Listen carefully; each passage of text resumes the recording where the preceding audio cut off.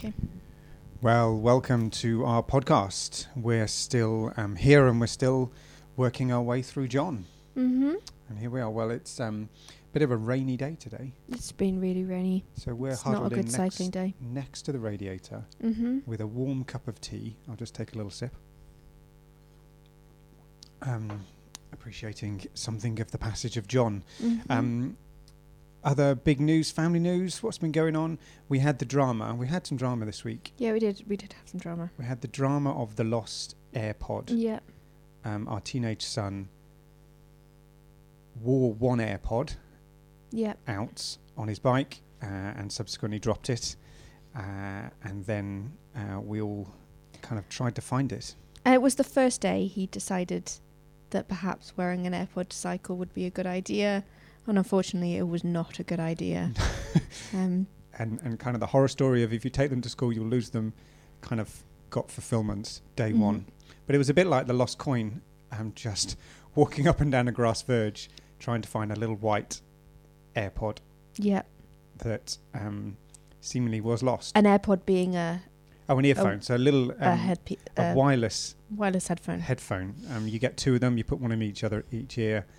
If you lose them, and seemingly the app didn't seem to know where it was, no one could find it, and now I suspect it's damp and in a hole somewhere. Down a drain. I think it's down a drain because we looked for a good half an hour each. Toby looked for probably an hour, and it was not to be found. So the lost AirPod, that's our family story of the week.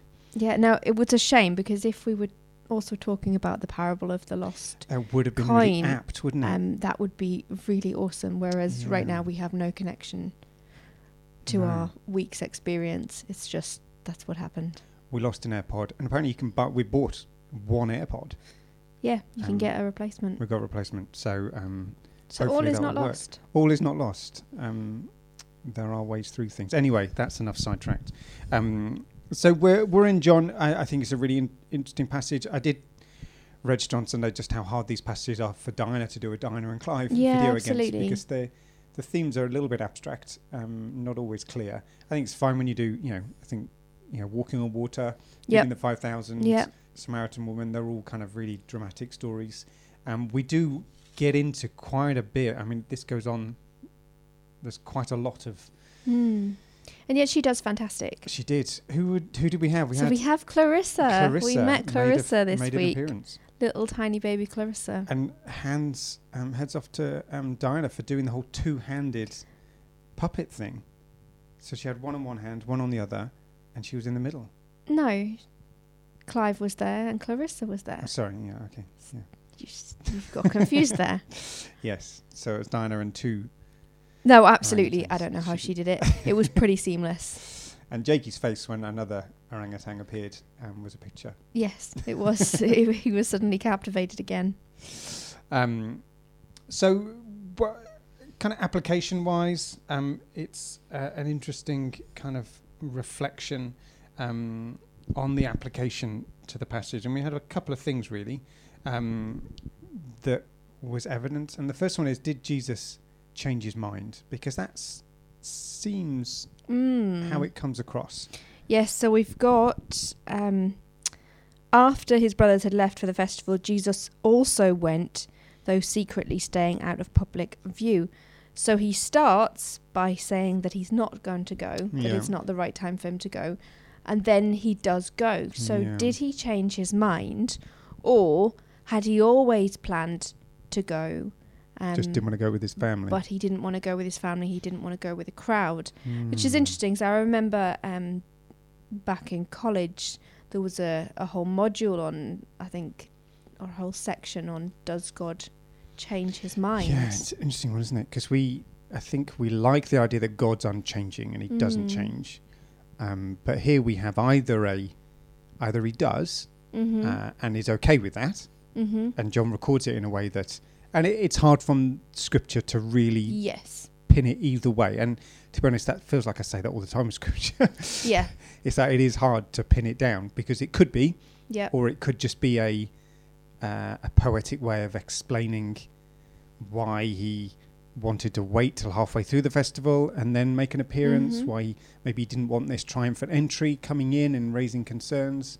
But also, it legitimately could be that he wasn't going. He said he wasn't going to go. He changed his mind. He went anyway. And are we okay with that? Are we okay with God if he changes his mind? What did your lecturer say? That's a long time ago. That's a long time ago. So we're going back some... You've got a good memory, though. 18 years or with these something. things. I think... Now, when we did it, it was all to do with Abraham trying to change God's mind. Okay. And plead. Yeah, okay. For Sodom and Gomorrah to be saved. And God and Abraham pleads and he gets Lot out. Lot so there's a compromise. Given. So did he change his mind or did he not? It seems, I think overall the idea was that God, while sovereign, allows his mind to be changed. So he allows an interaction with us. He gives space for that. He gives space for an interaction with his people which there can be a planned event, but we have the ability to talk into that, and that mind can be changed. Because actually, being flexible and changing your mind is a positive thing. Being too inflexible and never changing your mind is not necessary. So when I was thinking, just as a parent, I mean, we change our mind all the time. I mean, I do a U-turn. I always laugh when it's kind of the government does a U-turn. It's like, I've done about 6 absolutely. today with parenting. It's like, no, you can't do that. No. They say something. But okay, Dad. no, you make a good point. That's fine. Yep. And that happens all the time. We change our mind. And we've been watching The Apprentice with the boys. Yes. And they look at leadership, and it's kind of said if the leader or one who's leading the group changes his mind, that's a weakness. That listening and then adapting and change is a bad thing. But actually in leadership, it's a very good thing if it's done in the right context. Just having this bullish, no, I'm not listening to anyone. We're going to do this, stuff everyone. So being flexible to be open to hearing people. And there's something about prayer, isn't it? We pray with the hope that our petitions to God will bring about change. Now, do we believe that's bring about change in ourselves? Or do we believe that actually our fervent prayers change God's mind towards what's going on? So we pray for Ukraine and the war. Are we praying that God might intervene or God might change the course rather than leaving it as it was? So it's a really complex one, and theologically it takes you down some interesting paths. I really think it's something that you cannot hope to get an answer to. No. You cannot hope to understand. You can spend many hours looking at all sources of scripture, and you can study what the theologians have said. I think ultimately God is still too big for us to understand, and his ways are not our ways. And so it comes across as, yes, sometimes he changes his mind and sometimes he doesn't. He and what do we make with that? Well, I'm not going to get an answer.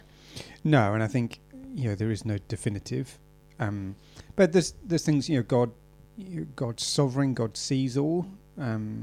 So there's something down that line that says, well, if he knows everything and knows all, then is it really changing his mind if he adapts to something of our relationship with him? Or so it's it is an interesting one. What happened here? Did Jesus go away and pray? Did God change Jesus's mind? Did he spend time with his Father and was told to go? Unfortunately, we're not going to know. The answer is not here. But the other thing I just came to is that this is a really low point for Jesus, isn't it? The passage before, everyone's deserted him, and then it's this big, no, let's go and celebrate. And is there something of that? No, he needed some time just to process what had happened. Yeah. Because the passage before was pretty brutal. Everyone left, apart from the few. Yeah. So it's like, was is that what he wanted to happen? And it's like living with the disappointment of, they still just don't get it. And how can I be around these people if they can't get it? And no, I'm not going with you. I'm staying here. And then actually, a movement there to then engage with it in a different way. There's something interesting going on here. But there seems to be something of Jesus setting his own pace. And that's what I really like and what I really take from the text. Regardless of whether he changed his mind or not, he refuses to be pushed by his brothers. He refuses to be told what to do and coerced or forced or in any way kind of shimmied along. He does what he believes is the right action. He holds fast and then he changes course. But that he is in control at all of these points. That at no point is he being pushed into. So he didn't change course and go to the festival because somebody else persuaded him. He did it on his own terms. And I think there is a degree to which we should be acting like this. We should know our own mind and prayerfully consider things, know what God has for us, do that thing or don't do that thing. More importantly, don't do that thing. And I think sometimes we allow kind of others or our own anxieties to push us along a certain route, to continue acting in a way that is not sensible, but we act that way anyway, often because of peer pressure or internal pressures. When we do much better to wait on God, to stop, to not be pushed along, and then to act when the time is right to act. It's kind of that tyranny of the urgent, isn't it? You kind of respond to the urgent, and if you're not careful, you live your life responding to the firefighting, the urgent. But also I think there's a tyranny of the opportunity, and they get you this with sales pitches, don't they? Buy it now, or you'll miss out, or this kind of, it's got to be now. This is the opportunity. You've got to do it. And I think in life we can succumb to the tyranny of the opportunity that someone else's agenda is that they've given us an opportunity, and then you feel forced to. I think it's called FOMO, fear of missing out. Yeah, it's kind of a little bit that as well, you kind of you act because you don't want to miss out. You go along with what you've been encouraged to go along with. And it can become very controlling, can't it? It's like, well, if I miss this opportunity or I miss this chance, what comes up? And Jesus was able to step out of that and not allow that sort of pressure. And just because we can do something doesn't mean that we should do it. And I think there's loads of things in life that, and I do think, I think marketing companies get this. They totally understand. They can push our buttons on this.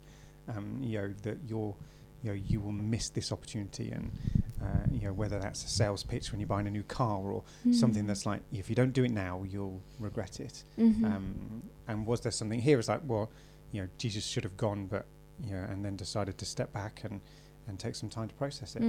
So it's an interesting one. I think the other bit you were talking, we had a little chat pre-podcast briefing.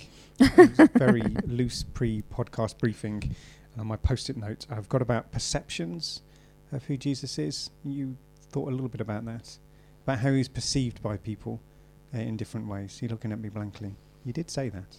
Yes, I know I said that, but now I've got lost in another discussion. And how it's the same today, people perceive him in different ways. Oh, okay, I've got it. There we go. The penny's dropped. Talking long enough, you would remember. Yes, in that we've got, I can read the verse. It said, there was a lot of discussion about him among the crowds. Some said, he's a wonderful man, while others said, he's nothing but a fraud, deceiving the people. And I just thought very much how that's exactly the same today. So we're going back a passage, aren't we? So that's not this week's, but last week's. But it's still, they're very connected. And I think your point is really No, this was Sundays. No, because we did the teaching at the festival. Yeah, so and it comes... is it because I'm reading another Bible? Yeah. So we introduced your new Bible. Okay, so I'm working currently through the New Living Translation's Touchpoint Bible. There we go, a gift from... Lisa Perry. Yes. And I'm really, really enjoying this Bible, but it means that I don't have the same breaks in the text that the NIV has. There we go. But so anyway, that's caused confusion. But the whole thing is connected, and it's arbitrary where they've made the disconnect. But anyway, your point is valid, and I've sidetracked you. Okay, now I want to get my other Bible out, but by which point I'll have no hand to move the microphone. So but this idea that people perceived him differently then. Yes. And what was your thinking on that? Well, my thinking is they perceive him differently today. Yeah. And well, what does that mean for our interactions? It almost means like Jesus held firm despite the fact that people had differing opinions of him. How do we hold firm knowing that people have different opinions of Jesus today? And how does that affect how we go forward and talk to people?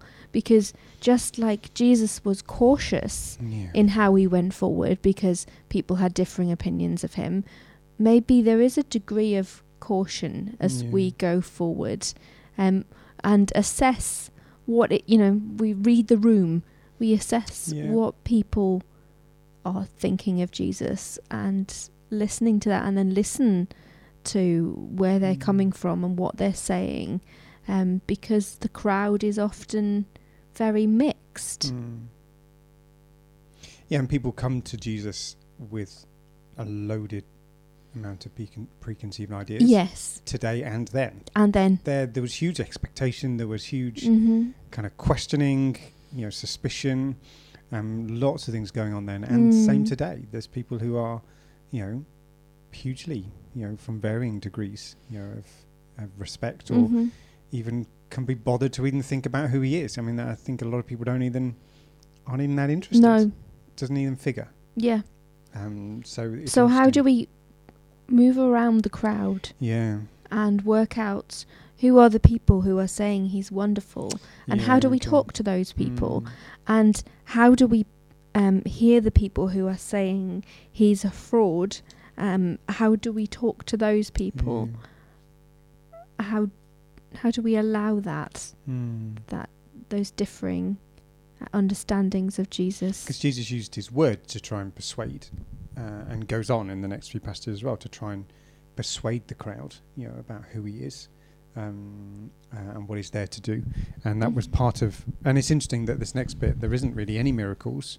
He didn't do any. He didn't whip out, a few loaves of bread, or decide to do a miraculous thing, which is kind of what the brothers wanted him to do, wasn't it? It was like, well, go. Anyone who's worth their, kind of worth it goes and takes the center stage. Jesus comes and he doesn't do any of the miraculous. No.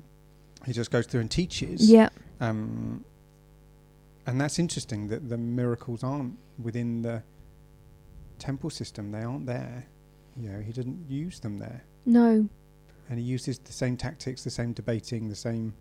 You're trying to evidence himself to a certain extent through. The only kind of the miracle, as it was, is when they say in verse 15, the Jewish leaders were surprised when they heard him. How does he know so much when he hasn't studied everything we've studied? There's something miraculous about how much Jesus knows, how much knowledge he comes with. Now, that's not to say that he hasn't studied. He no doubt was given instruction from he was a child. Yeah, very much so. But not to the extent that the Pharisees were schooled. And he understood things on a different level, I think. And then, so he's coming, understanding Old Testament scripture and prophecies, but speaking of it in a different way. Yeah. But he knows all of it. Yeah. So he's coming with all of their knowledge and more. And that must have seemed, a real wow to the Pharisees and the scholars. How does he know as much as we do? Yeah. Who's taught him? Because they'd want to know who his teacher was. Yeah, and that's I shared on Sunday. Didn't have because that's where you got your authority from, was whose wing you are speaking under, whose authority you're speaking under, and he didn't have any. He didn't have any authority. He had the authority of God, but that would not work in their system. Which kind of brings us on to our last point, and that's that Jesus did speak on his own authority or God's authority. Yeah. And we use that when we, the I am statements, aren't there? He's not Mm-hmm. and it's a bit in here, but there's obviously other passages where it says, I am the light, I'm the, Yes. this very clear I am, not God says I am, or the scripture says I am, or my rabbi says I am. It's I am. I mean, it's probably a bit lost on us just how in a room where everyone is taking their lead from others, everyone's standing on the shoulders of other people, Jesus says I am. Yes. It's a really not powerful, well, it is said according to, no, it's so and so. It's I am. So it says very firmly, Jesus told them, I am not teaching my own ideas, but those of God who sent me.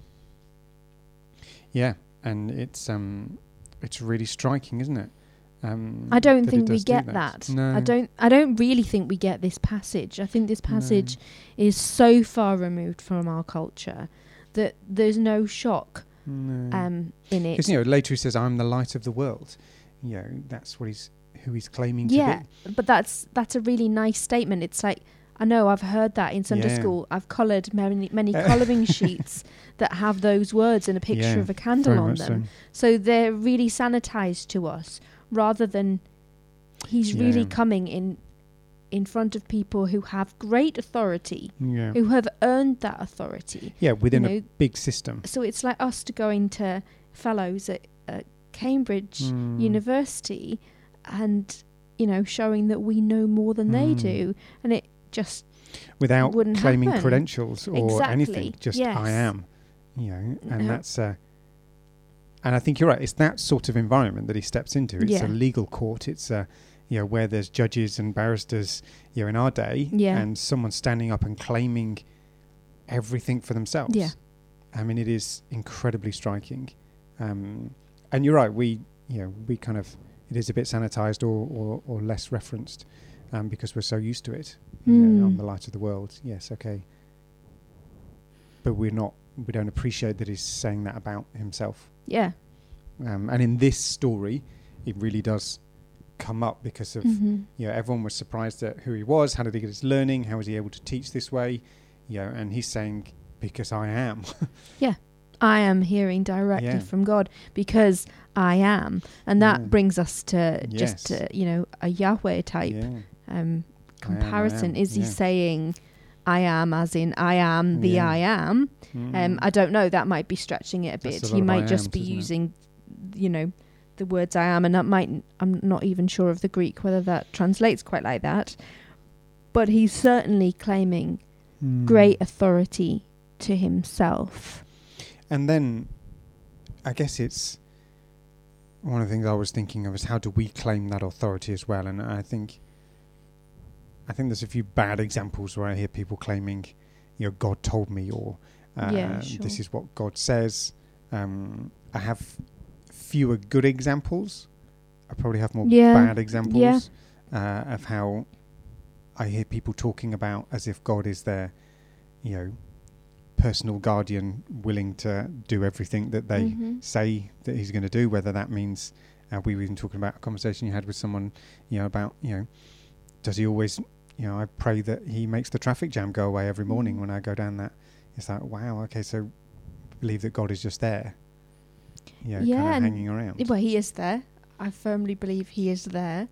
I don't think he's my personal minion. No, if we're not careful, that's the language you use, isn't it? It's the and it's quite pagan to believe that you could get spirits to do your bidding by offering certain things and doing what they wanted. So we can't expect that God. It goes back to months ago we talked about God is not a tame lion. Yeah. In the kind of character of Aslan, and I think we need to come back to that God is not a tame lion. And yet we see that Jesus has authority. Yeah. So he has ultimate authority.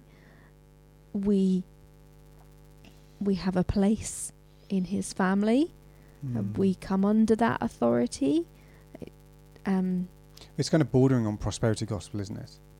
Yeah. It's that God wants good things for us. God always wants good things. And if we believe enough or pray enough, we'll get good things. Yeah. And that's the same with the traffic jam or the salary or the gift or the... Yeah. And whatever. I'm totally guilty of it. I pray constantly for God to make my life simpler, easier, without pain. It's very natural as well, isn't it? And sometimes I pray about really simplistic situations, and you think, I really shouldn't be asking God for this, but I'm going to ask anyway. And I kind of think, actually, I still think God would rather I ask. Yeah. Doesn't mean I can expect or demand of him. No. But it's also about the internal journey that you go on through those prayers. Yeah. You know, because you pray because it's something that's affected you and important to you, and God wants to be part of that and involved in that. Yeah. So it's not that we should be distant or not in prayer, but prayer's not a simple thing. I kind of, it's a complex thing. Yeah. And how do we get to a situation where we pray without ceasing? Well, there's something about how we engage with everything in life in prayer that's more than just a list before bed or firefighting our prayers, or just kind of, it's a constant wanting to live with that relationship with God, which is kind of what prayer really is pointing us towards. How do we create that space, to find ways to be mindful of who God is? Under the authority of Jesus. Yeah. There we go. Well, we've gone on a bit of a journey. Does God change his mind? We'll let people have a think about that. The perception thing, I think, was really clear that it's the same today, that how people perceive who Jesus is. And then the authority, how do we respect God's authority in our life? How do we hear from God? How do we not just wish God's authority into situations? And I think that some of the immaturity comes about with if we just pray or wish God to do what we want him to do. Yeah. And that doesn't seem to work. Or best, it's kind of 50-50. It could have happened anyway. Yeah, absolutely. But we still need to pray. We need to come under the authority of Jesus. We sit under that. We need to ask his help in our daily lives. Yeah. But not necessarily that he doesn't make the traffic jam. Or that we catch the bus or... Yeah. And yet, I don't know, sometimes maybe God does speak into those situations. It's a complex one.